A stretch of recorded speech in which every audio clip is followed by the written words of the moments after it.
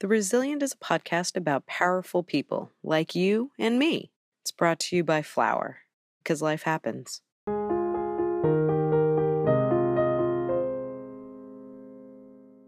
This is The Resilient, brought to you by flowerapp.com. I'm Aleks Krotoski. I suppose first things first, Sue, congratulations are in order. Oh yeah, thank you. This has been quite a remarkable year for you. Yeah, I know. It's just, this year is just like the craziest year of my life, and it's only the beginning of March. Her first grandchild was born. She was voted one of Europe's top 50 technologists for the second year running, and my boyfriend of 11 years proposed to me on 29th of February, so I thought it was quite cool, and on an Enigma machine simulator. Enigma, the Nazis' supposedly unbreakable wartime cipher machine that, when it was cracked and used by the British intelligence service at Bletchley Park, their secret communications HQ during World War II, it brought the end of the war forward by 2 years. And you know, that's too appropriate for Sue, who spent a chunk of the last decade campaigning to save what remains of Bletchley's buildings and its legacy. But back to that marriage proposal. You might have heard about it. It made global headlines. I tweeted it thinking, of course, I'm on Twitter all the time, so, lots of people can say congratulations. But then it got picked up and ended up being on Twitter Moments. So, I had friends in I think the States and definitely in Australia saying, oh, it's in my Twitter Moments. And I was like, oh, my God, because I thought it was just in my friend's Twitter. But, yeah, so that was kind of worldwide. Yeah, and I've now got magazines asking me for the story. Great timing, as Sue's book, Saving Bletchley Park, was out 2 days after she and I spoke. That couldn't have been planned better. No, I know. It's just crazy how everything's kind of come together. It's like, you're working away for years and years and years and years, and then suddenly all these things happen. It's crazy. Sue Black is one of the most celebrated computer scientists in Europe.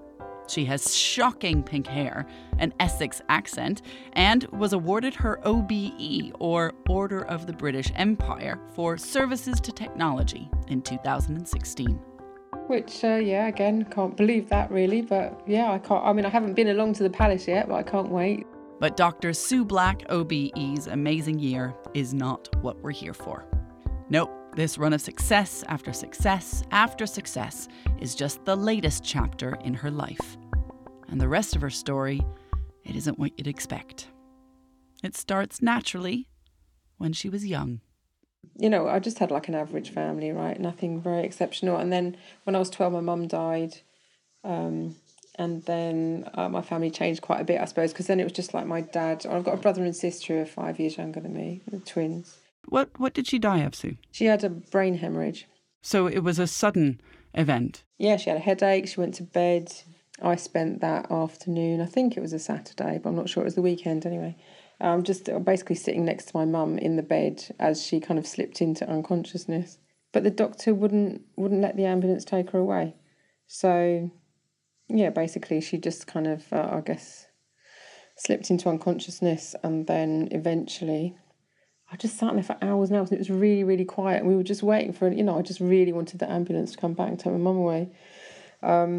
Yeah, but by the time they did, it was too late. And, then they came and took her, put her on a stretcher, kind of took her down the stairs, carried her out to the ambulance. I remember walking out, like, down the garden path with my sister and, saying something to her, like, I don't think she's coming back or something. So we watched the ambulance go down the road. It's like, I don't know, could be a film. It's so, it's weird. I can kind of see it like a film really in my head now.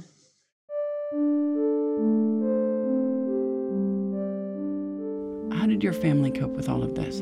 Did you sort of separate as a unit, or did you come together as a unit? Well, I think to start with, we kind of came together. So we'd kind of hang out with my dad more, which in a way was quite nice because we had, we got to spend more time with him.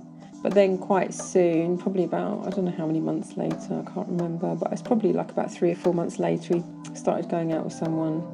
And, they were all right. We met them. We went out with them for a while. And then met someone else and then ended up getting married to her. And it seemed all right at first, but it turned out that it wasn't that great, unfortunately. The few months immediately after her dad and stepmom married were fine. But after the honeymoon period ended, Sue and her siblings started to experience a new normal that was anything but. She was, I don't know, possibly jealous of me and my brother and sister having quite a close relationship with my dad.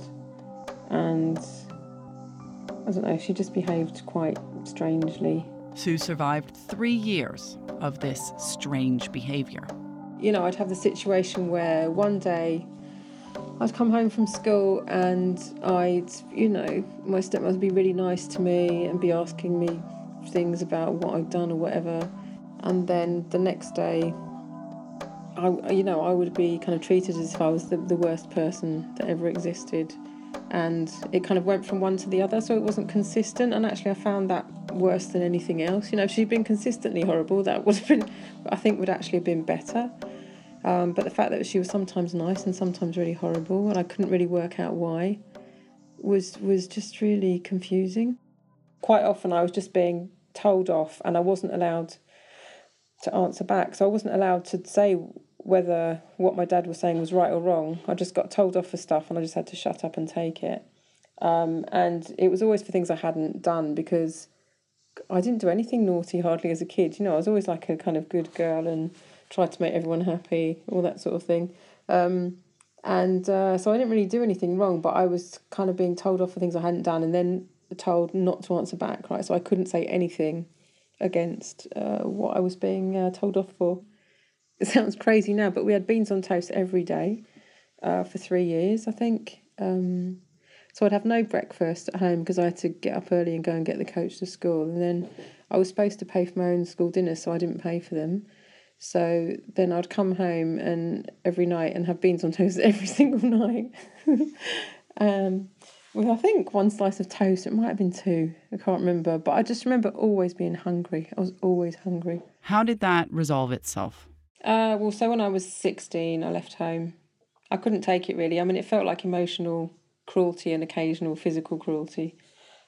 I was kind of worried for my sanity if I stayed at home. So one night I just thought, I've had enough and I can't take any of this. I'm going to go insane. So I think I just packed a few clothes and got out my window and bedroom window, and there was a roof underneath it. So I kind of crawled down the roof onto the ground and then ran away into the night. Her first attempt at escape was not a success. Her dad threatened her boyfriend's mother, Sue's safe haven, with a visit from the police. So she went back home. But she developed a plan. I told my friend what had happened, my friend Kate, that we used to work in the local cafe waitressing. So I told her on the way to work the next Saturday, I think, and she told me that her mum took in lodgers and maybe I could go and stay at her place. So I was like, please ask your mum. So basically she did, and then, so then I left properly after that. To pay my rent, I had to work like in the evenings and the weekend, and I was just starting my A-levels. So, and also I went to the grammar school, so it was 25 miles to school every day and then 25 miles back again. So basically I found that I was like getting up at, I can't remember what time, say 7 o'clock, then go to school at 7:30, then I'd get back home about, say, 5, and then I'd go straight to work at the cafe, work there for 4 hours as a waitress, and then I'd come back probably at 10 o'clock, and then because I couldn't pay full rent because I was still at school and not earning properly, I think I paid about a third of the rent, which was very kind of Kate's mum.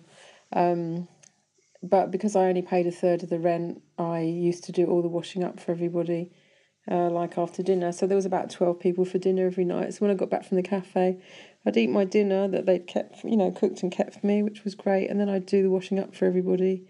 And then it'd be about midnight, and then I'd get my books out, try and do an hour or two of studying before I went to bed, and then got up again at 7 the next morning. So it was just, I tried to do it for quite a while, but basically I'd end up going into school and falling asleep in the sixth form common room, like on the sofas, and then not really going to lessons. And then I was just like, well, it's not working, is it? I need to get a job.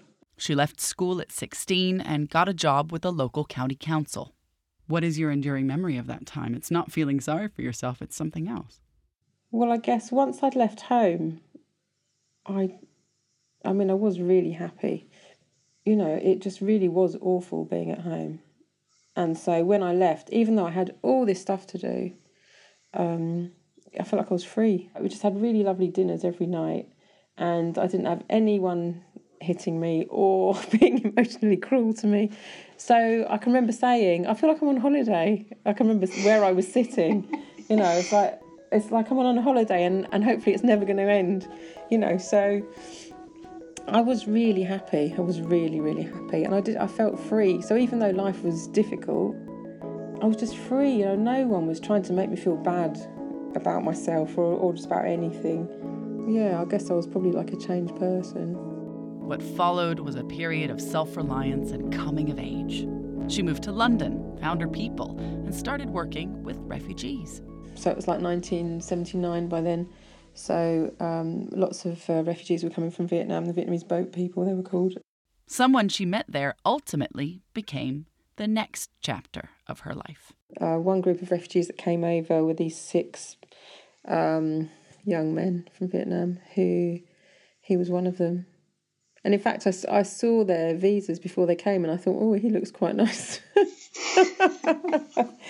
And then, then Rita, I married him. It's quite funny. Why did you decide to get married? Because he asked me, I guess, in a nutshell. He was a rebel, I think. That's probably why. I met him when I was 17. And, he didn't. He was kind of like, I suppose, fun to be around. And he kind of, it's like he knew what he wanted, and he's kind of the opposite of me. I didn't know what I wanted, and I didn't know what was right and what was wrong, really, and just how to go about doing anything much. That's how I felt. I probably didn't seem like that. But so, he was very sort of certain, and people listened when he talked, whereas I felt like no one really listened when I talked, I suppose. I think I kind of had some sort of drive to create my own family, I think. I think because, my family life had started off okay, but had kind of gone a bit skew-iff. Maybe I wanted to create my own family, perhaps. So, I got married and then had my daughter Emma, and then 2 years later had twins, Sam and Ollie. So you're 23 years old, you've got 3 kids under the age of 2. But something happened in your relationship that caused you to change everything again. Tell me a little bit about that. He was kind of fine to get along with most of the time. Then now and again, he just got a bit mental. And I never really knew why. And I should have seen that as a sign. Now, like, it was quite clear he wasn't the best person for me to get married to. But at the time, I kind of thought, oh, it'll be fine. It'll all sort itself out, which, of course, it didn't. I found out he was having an affair, and then I wanted to leave, but I couldn't because I had nowhere to go, nowhere. I just couldn't leave, so I had to stay. So, and he's kind of said things like, oh, if you leave, you'll never be anything without me, and you'll never be able to do anything or go anywhere, because how would you manage, and blah, blah, blah, blah. So I guess I kind of believed that to a certain extent. And it was when the twins were 1, so it's like another year and a bit later, I wanted to start getting back into education. So I wanted to start studying because I really missed it. And so I started a return to study course at the local adult education college. And he started, I think, getting a bit jealous of the fact that I was making friends with people and getting to know people. And he just got a bit more and more kind of aggressive or violent. And there was one day just before Christmas that year, Emma had just started nursery school and they were doing nativity play. So I wanted to go along to that and take the twins to see it, and I wanted him to come along as well, and he didn't want to go, but I persuaded him in the end, and so we went along to it, and she was a sheep or something, I can't remember exactly. And then on the way back home, one of the twins, I don't know what he did, but my ex-husband pushed him over. He hit him on the head and pushed him over onto the floor, and he's 1.5. And that was it. So that's when he did that. My decision was made. I was going. I just knew I had to leave then, because that's the first time he'd actually hit or any of the kids. So even though he'd kind of threatened me and hit me a bit, he hadn't hit the kids before. So as soon as he did that, was it. I was like, okay, I'm going to start planning to get out now. How did you plan? What did you plan? Well, I was trying to work out where to go and what to do. And I can't actually remember how long after that it was. I was just starting to think about what to do. I hadn't really got very far in my thinking. And he came home, because he worked nights, he came home at, I don't know, like 5 or 6 in the morning. And basically I kind of woke up to him shouting his head off, saying he was going to kill all of us. So I just thought, well, here's my chance then. Here's my chance. I'm just going to go. And so I started packing a suitcase. And, I can remember thinking, I had twins, right, who were one, so I just needed loads of nappies. So I just had like a suitcase half full of nappies and half full of kids' clothes and maybe a couple of things for me. And, I asked him for some money because I didn't have any money and he wouldn't give me any. So basically I got the kids dressed, got the suitcase ready and just, got the twins in the double buggy and Emma kind of holding on the side and the suitcase. And she got out. Her first stop was a friend's place, where her friend phoned the support group Women's Aid. But that moment of relief fell through. The phone rang again and it was him saying he was coming over to kill us. So basically got going again, got the twins back in the buggy, running down the road with Emma, like only 2 years old, hanging on, like running along, or 3 years old, running along, and me pushing the buggy and holding the suitcase. I don't know how I did it really, but I was just so scared. Did you have any flashbacks when you were going through this to when you had escaped from your first home? I didn't know what I was going to do. I was just escaping. Again, yeah, you're true. Again, I hadn't really thought about it, but yeah, escaping again. And yeah, my focus was escape. That was it, really. I didn't want my kids to die.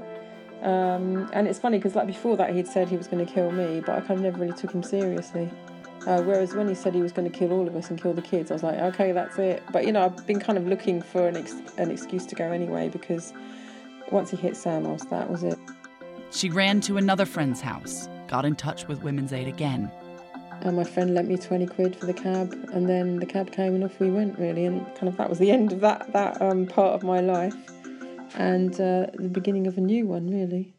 So I ended up a single parent living in a council flat in Brixton. And, that was great a lot of the time, and other times it wasn't so great.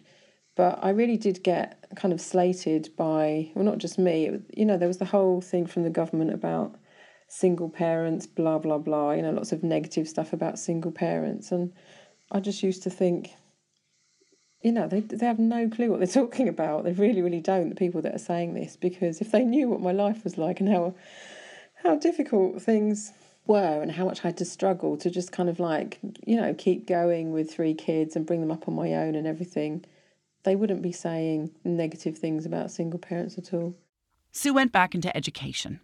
She did a maths course in the local college and her first degree at the local university. And that was where she started finding her voice, where people started to listen to what it was that she was saying, where people started giving her some respect. She was, after all, doing it all and surviving. I'm still that same person, so I find it really interesting that now, then I had 5 O-levels and 3 small kids and I'd had a difficult background. But inside I was the same. And the way people treated me then to how they treat me now is a world apart, I have to say.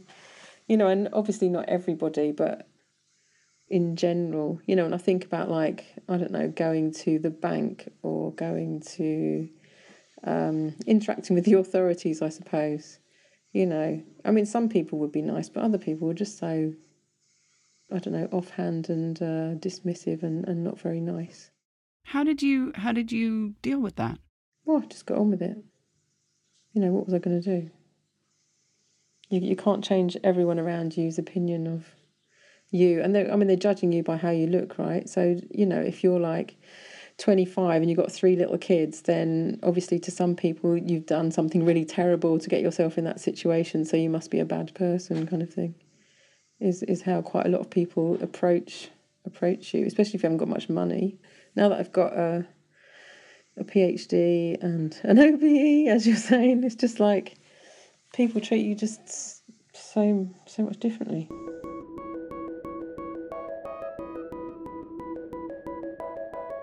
So, normally at this point in the story, I would let Sue draw some conclusions about strength in the face of adversity, or personal triumph, or self-actualization. But I've listened to this interview about 500 times over the last few weeks, and she just doesn't. She just doesn't dwell. She doesn't reflect. She doesn't get lost in woolly thinking.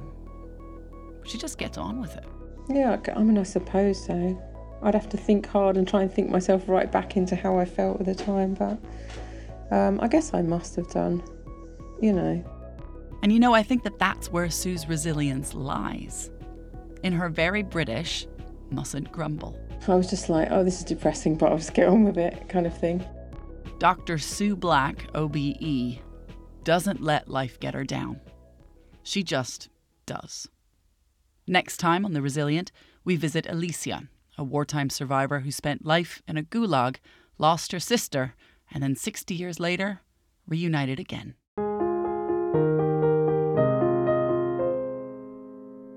The Resilient was presented and produced by me, Aleks, Krotoski, and Pillowfort Productions. The sound design was by Katie McMurran. It's brought to you by flowerapp.com, because life happens. Find Flower and the Resilient at flowerapp.com.